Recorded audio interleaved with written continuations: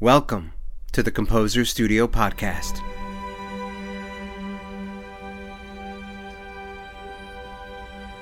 On the Composer Studio, we listen to the music of living composers. We talk to them about their writing process, and we learn about the world of music that they live and work in. I'm Tarek Uradella. I'm Amy Scaria. And I'm Anna Linville. Today, our guest is composer Mark Engebretson. Hi, Mark. We're so happy to have you here today. Thank you so much for coming in. Thanks for having me here.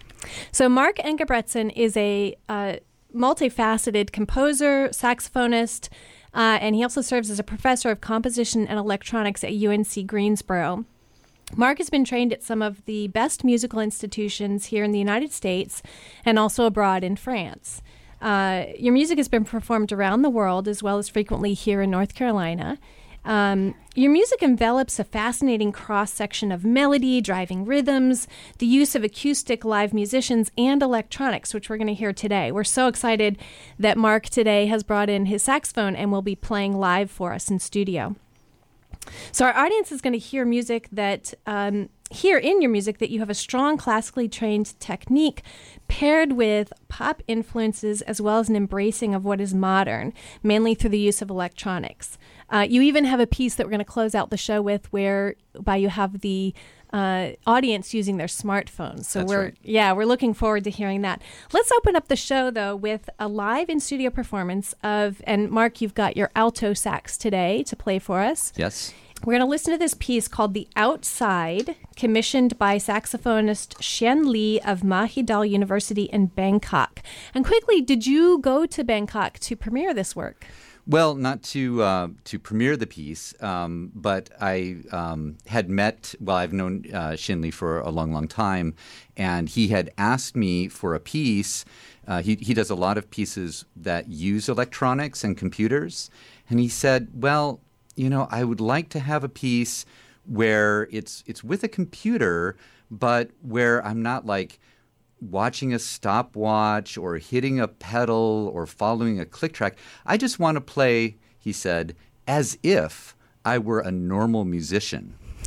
So anyway, I wasn't there for the premiere to answer your question, but and he premiered it there in Bangkok and has played it in Singapore and Beijing and a few different times. So, but you know, we worked together, and I started thinking, well, how can I accommodate his request? And I wanted to create a situation where he would play and the computer would simply follow him.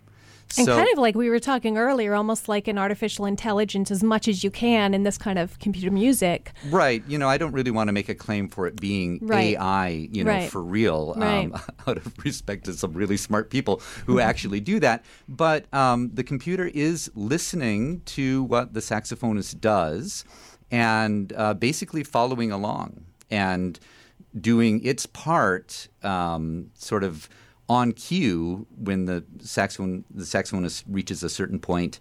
And you're saying it's sort of driven by connecting into various pitches. So when you play different notes, it's sort of depending on, what notes you're playing. Now, do you vary the performance? Yeah, so that's really the great thing, is that the sections of the piece you can more or less play in your own time, or most of the sections of the piece. At the end, it's exactly right in time, but so that allows a great deal of freedom for the player and much more control, it seems. Yeah. Exactly right. Mm-hmm.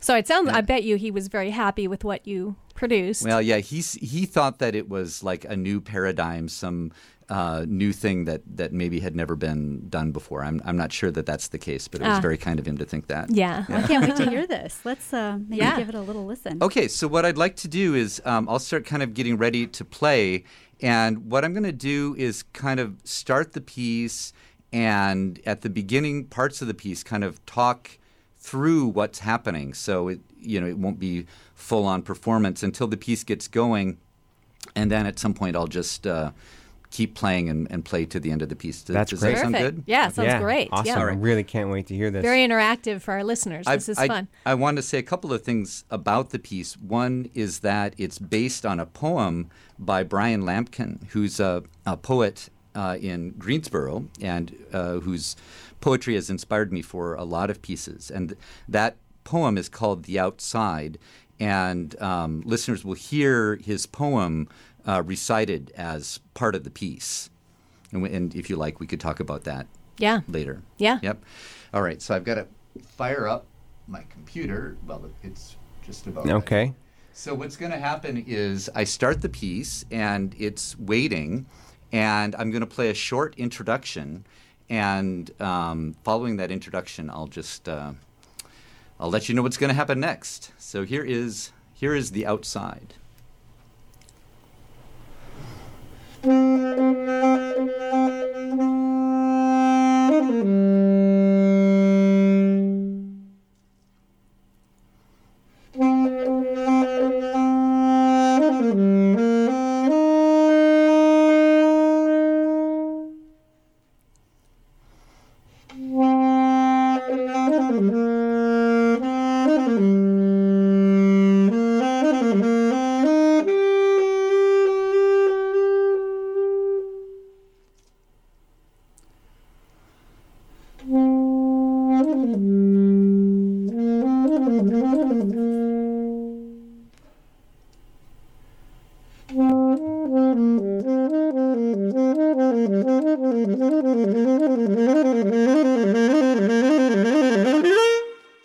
Now, up until now, the computer hasn't been listening, but now it's listening, and it's listening for my pitch A, concert C, and when I play that, it's going to answer.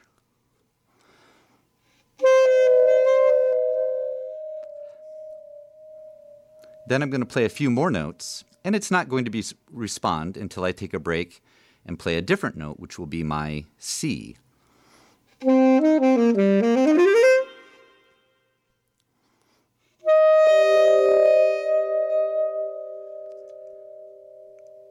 A little flourish. And it listens again. And again.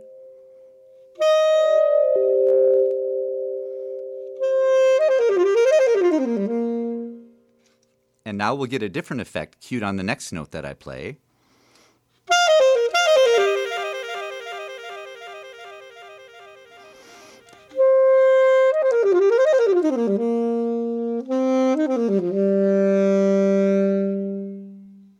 And now some more sounds will enter. I'll play for a little bit.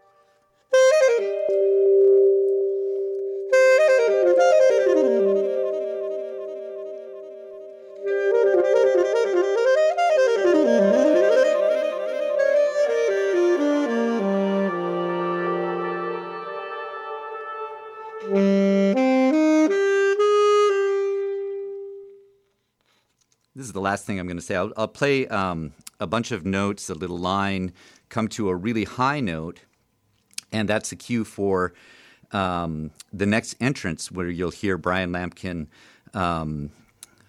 say the first line of the poem.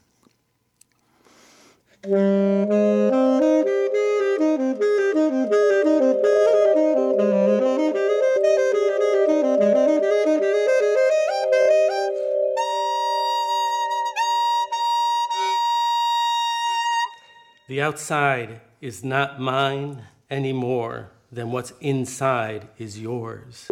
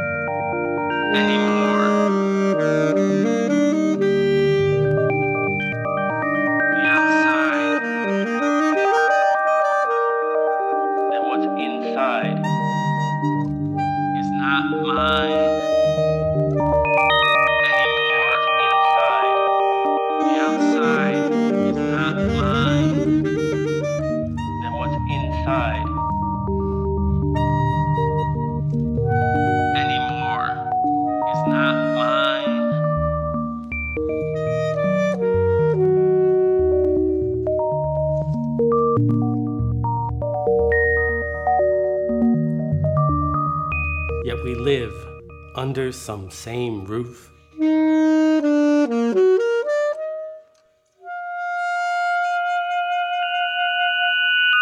Walk into and out of door after door.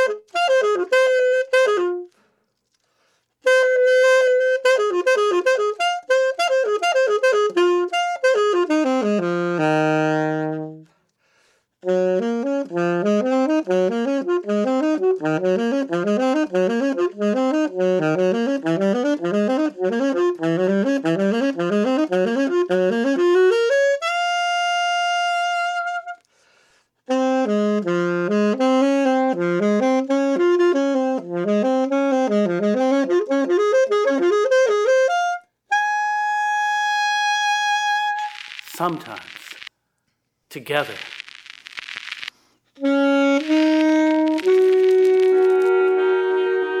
Yet we live under some same roof. Walk into and out of door after door. Yet we live door after door.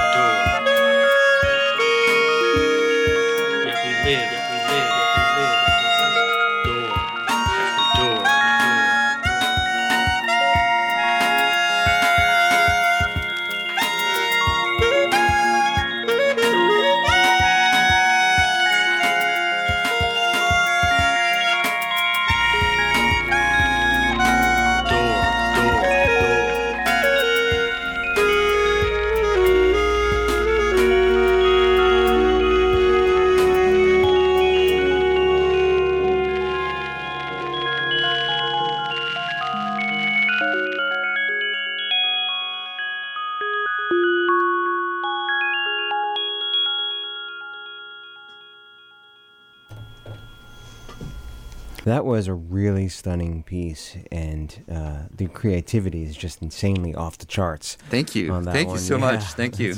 That's really something. I did have a quick question for you about the poem. You know, the music sounds very, very personal, and I was wondering what about the poem, or what is the meaning of the poem, and how that ties into the music? Great question. Thanks. So the poem is, "The outside is not mine any more than what's inside is yours, and yet we live under some same roof, walk into and out of, door after door, sometimes together."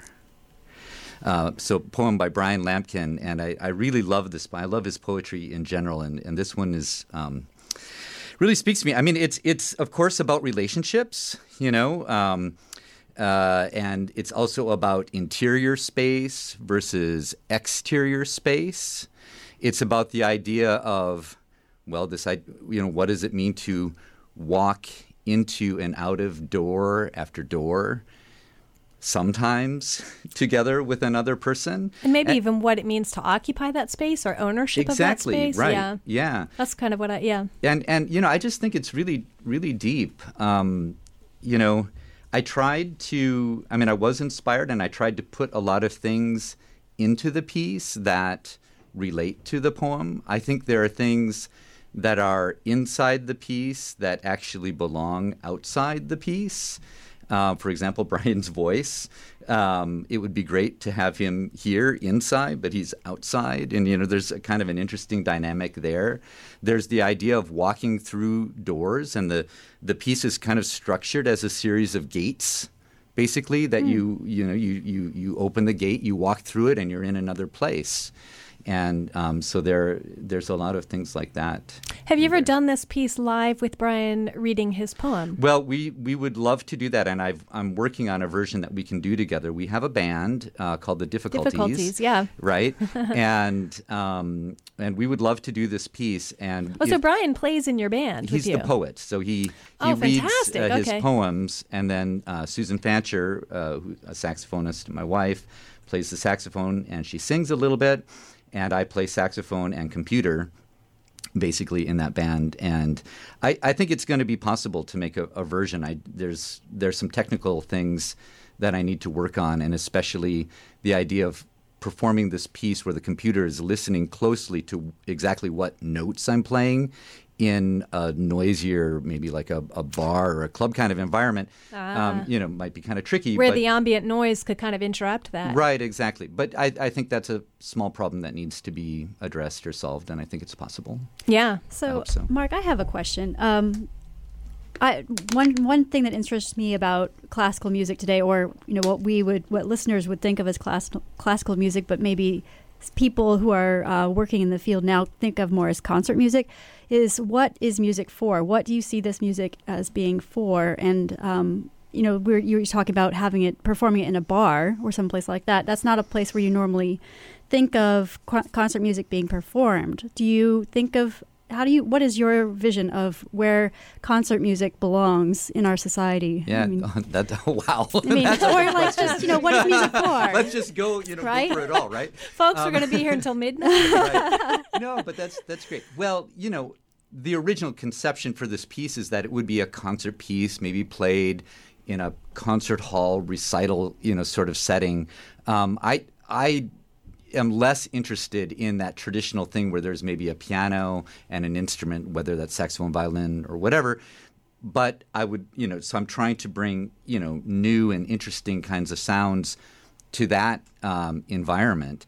I mean, at the same time, I've, over the course of my lifetime, I've been playing in bars. I remember being a master's student in the late 80s and thinking, my friends who either play jazz or rock or whatever, they're out this weekend playing in a club, and I don't see why, we shouldn't do that. And of course, that's been, one of the really big things in music, I think, since the 80s till now is, the idea of presenting this music in alternative venues, whether that be a bookstore, I play a lot in bookstores and galleries, clubs.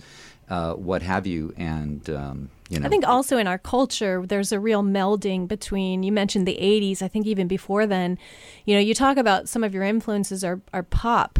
And my husband and I were listening to your music together earlier before the show, and we both thought that it sounded a bit from the 80s, your influences, the pop influences. But, I think in our culture in the United States, we're such a melding of, I would never describe your music as American sounding, if you think in terms of Aaron Copland as sort of owning that descriptor. Right. Mm-hmm. But you are very much American sounding if you think in terms of America as a melting pot, because you have this huge array of influences that sort of beautifully get woven into your music. I heard a bit of, Thank you. I heard a bit of klezmer. I heard Middle Eastern sounds. I heard, pop, but definitely your own sound.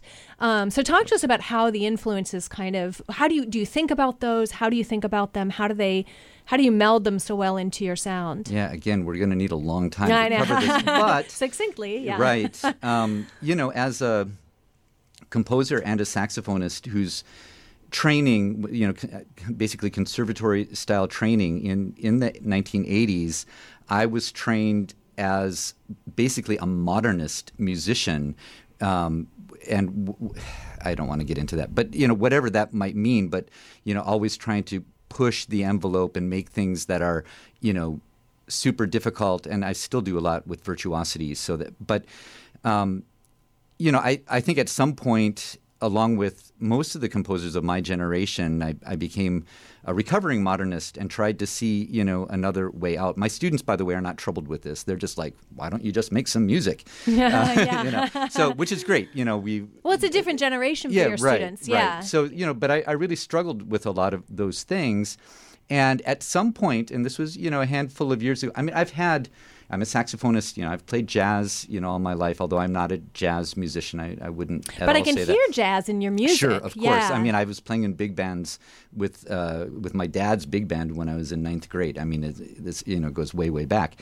But and so those influences have been in my music, except for some years ago I realized I'm inspired by this composer Ferruccio Busoni, who said in 1907, music was born free, and to win freedom is its destiny. And it somehow hit me like a ton of bricks. Oh, right, yeah, music is free. It's achieved its destiny. Honestly, we should do honestly whatever it is that we really want to do.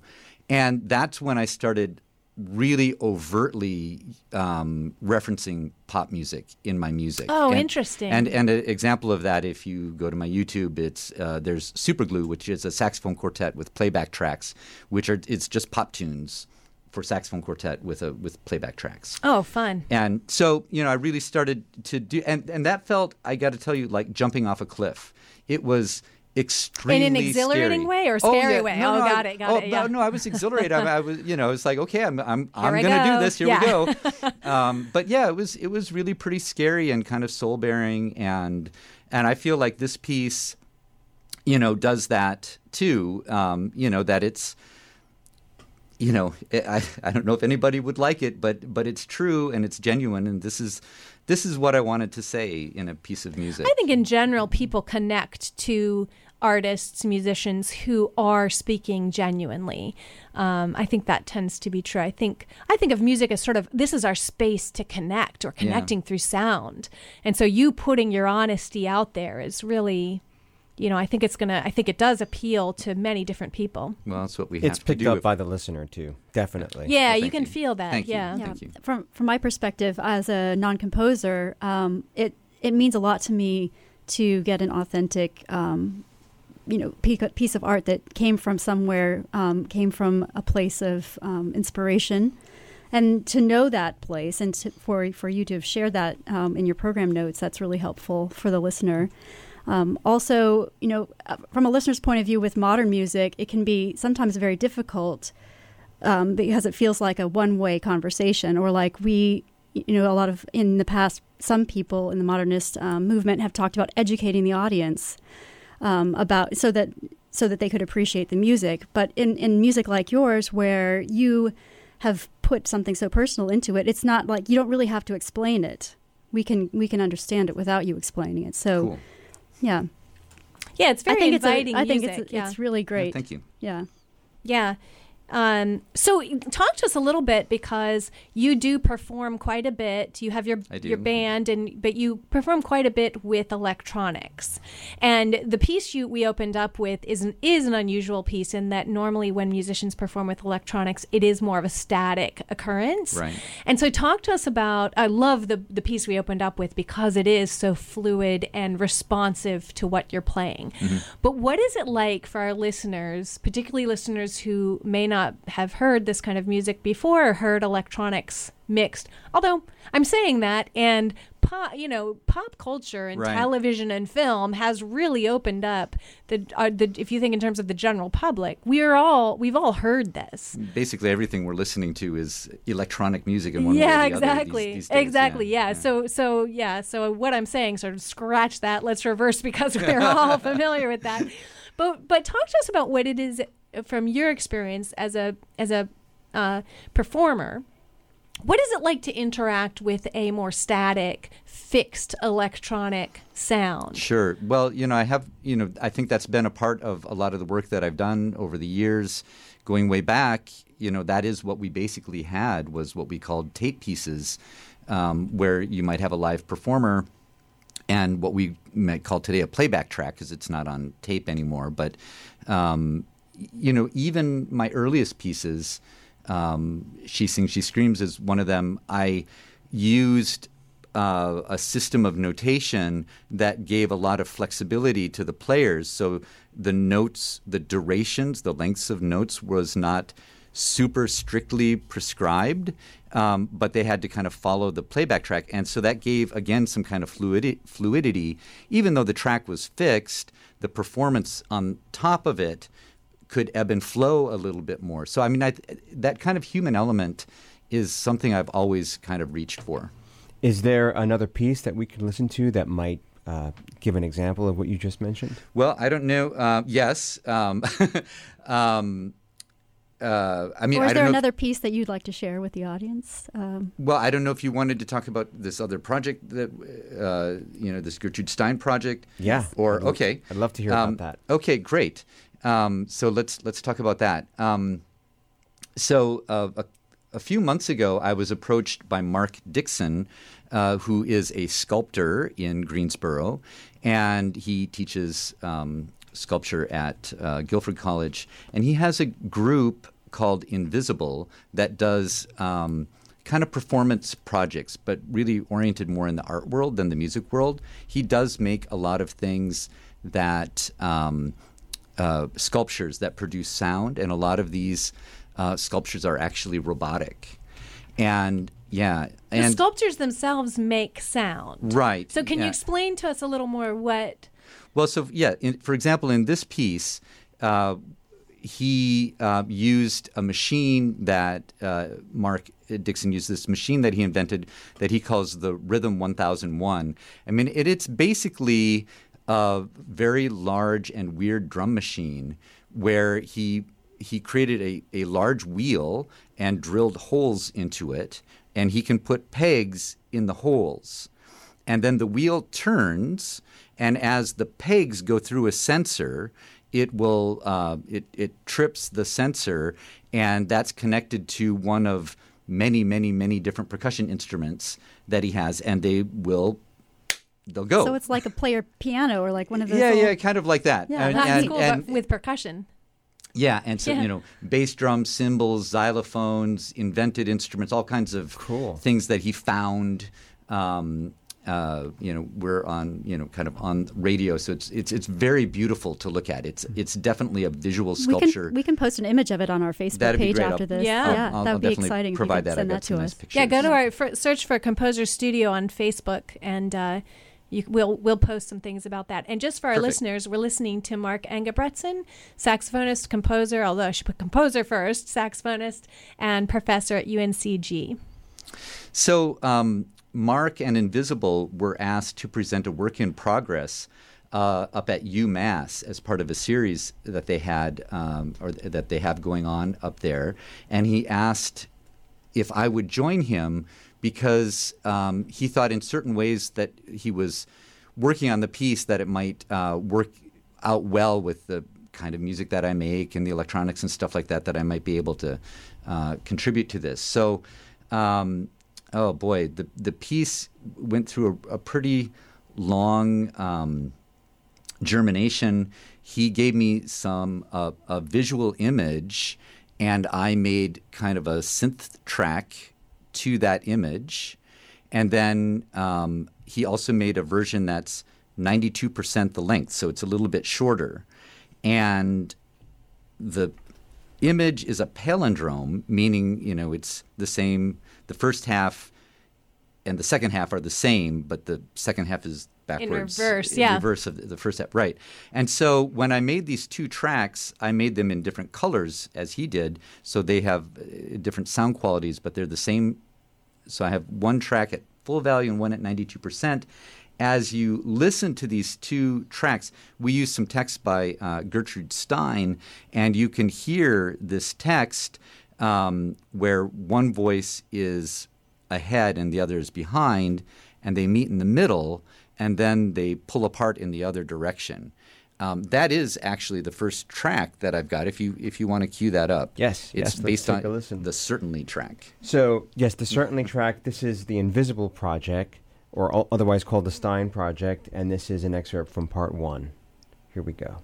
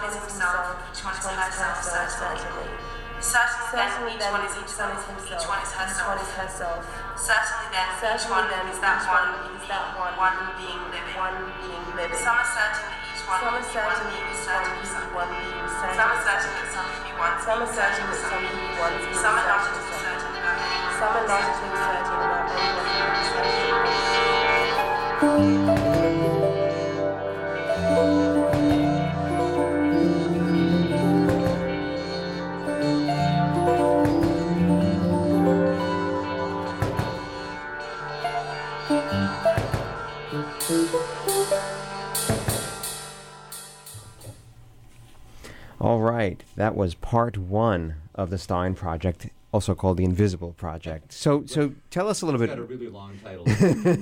Well, while that was playing, we were talking about some of the ways you were performing this piece. So go ahead and explain. What listeners could hear was this track with the voice of my student Treya Nash reading a text by Gertrude Stein. You could also hear percussion sounds that were generated by Mark Dixon in the way that I described before. And then you could hear some keyboard sounds that I was playing. And the way I was playing them is I was typing on a Selectric typewriter. This instrument Mark Dixon invented called the Selectric piano. And basically, when you type letters or words, the Selectric keyboard creates a binary code, which is then captured, and through a bunch of electronic circuitry that is way above my pay grade, but Mark knows all about, it's translated into a series of hammers that sit above an electric keyboard and physically bang the keys on that keyboard. So electric keyboard. Electric keyboard, yeah. Yeah. So essentially by typing on the typewriter, I'm playing the keyboard. And the stuff that I'm typing is this text by Gertrude Stein, an excerpt from The Making of Americans. That's so cool. I wanted to ask you about, because you use a lot of techniques in your music, and you also interact quite a bit with text, but not necessarily in a traditional manner. And I also read that you have worked with text by Maya Angelou. That's correct, yeah. And was she living when you... Yeah, that was a project where close to the end of her life, she came and did a presentation project at UNCG where a bunch of us made works either on or about her poetry or whatever, and then she spoke afterwards. It sounds like it was beautiful. Yeah, it was. Yeah, and the poem I used was the very well-known "Still I Rise." Unfortunately, we had the rights for that one performance, so. Yeah, that can make there's a tough aspect of working with living. You would have to poets. Have to be there. Yeah. But actually, that's an interesting thing to talk about. Music is ephemeral anyway, and nowadays it can be difficult for composers to get recordings of their works. Sure. You might have a live performance with an orchestra. We've talked about this quite a few times amongst ourselves about the business of being a composer and how you sometimes complicates things for us in terms of sharing it. Yeah. But I'm curious about your interaction with text and how you think about.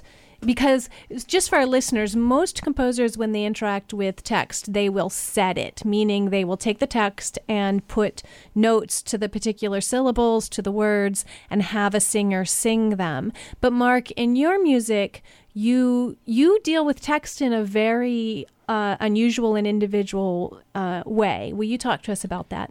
Well, I hope it's individual. I mean, I will say for the record, set text that is sung kind of in the traditional manner. For example, some text by Brian Lampkin and Rilke in a piece called Beholder. I love Rilke. Yeah, that'll make your head spin. Yeah. But anyway, with some of the pieces that I've done are collaborations with Brian Lampkin, and the whole idea is that he is going to basically read or recite the poem, and then I make music that kind of goes around that. So in like the first piece that we did together, which is called The Difficulties. But that's also the name of your band, and that's correct? the name of the band, yeah. Exactly. The name of the band comes from the poem. He reads the poem, and then I'm playing on a saxophone again, my instrument, and the computer is again listening for specific pitches, so it's doing this kind of pitch recognition thing, and responding when it hears, and then the part is basically improvised. But in order to get the computer to respond, I have to improvise pitches that it's listening for. It's a very fluid way of creating, and Sure. a very collaborative way as well. Yeah. We think in terms of, most people are familiar with more traditional classical music where the composer has written notes down and really, formulated the piece, and it's really in a lot of ways set in stone, where the interpretation might vary from conductor and or performer. But what you're creating is much more fluid and much more sort of like in the now. And in that case, certainly it's very different. And I've had I've heard recordings that are very, very, very long of that piece, and some that are very, very short. And it's been done in a lot of different ways, and I find that really interesting. Yeah, as do we. Mark, do you have any other music you'd like to share with us today? The other piece that I brought is called Luminous, and I wrote this piece for Steve Stusek, who is also a saxophonist and my colleague at UNCG. And for this piece, I had been thinking for a long time that I wanted to find some way to use smartphones in a musical composition. And so, I'm certainly not the first person, to have done something like that. But I thought, well, it would be really nice if we could use the audience's smartphones. And I talked to a former graduate student of mine, Jonathan Stewart Moore, and asked him for some advice on how to, go about thinking about it. I was like, well, maybe I'll write an app.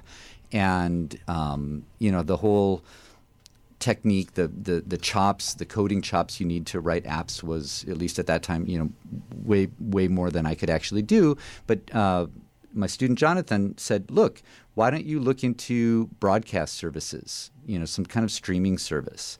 And I thought, okay, I'll try that. This was actually a little bit before, YouTube Go Live and Facebook streaming. Those things actually were a thing. It wasn't that long ago, but it was actually a little bit before that. So I looked into a program called Mixlr, Mixlr, or a broadcast service. And, it's made for basically doing podcasts where you might, play some audio files and you might talk over or in between, basically do your own kind of radio show. And so what I did is I got a bunch of my students together and I said, okay, I'm going to play some sound files and you're going to go to this broadcast with your phones and follow the broadcast. And what I figured was that they would get the broadcast and it would be delayed, that it would take a little while from when I sent it to when they actually got it, because it would just take a little time. So I had maybe 15 or 20 of them in a room. I played some sound files, and what happened was it was delayed, but everybody's delay was different. And I was not expecting that. So if you've ever had two phones in a car that are both doing navigation, and you get that delay. Even if you're on the same platform, the delays will be different. They'll be out of sync. And I thought, wow, isn't that interesting? And, I just hadn't expected that at all. And I had to rethink how I was thinking about the piece. I had to build a piece that would tolerate not just a delay, but that everybody's delay would be different. Multiple delay. And so you get this kind of spatialized digital delay, but it's also kind of random and unpredictable. You don't know what it's going to be.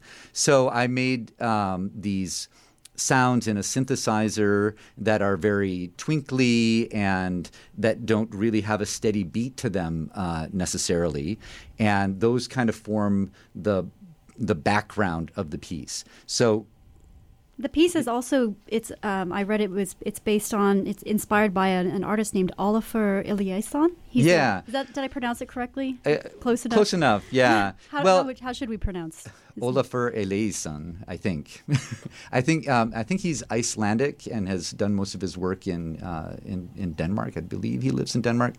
We should put up a link to his site, which is really beautiful. He works a lot with light and spaces either that you could walk through and where the light might evolve and change as you're observing it. Which is if we could hear light, and our audience will hear this, but this piece that we're going to close out the show with called Luminous really does, if you can hear light, it sounds like light. That's what Very twinkling and totally what I was going for. Yeah. Absolutely. It definitely comes through.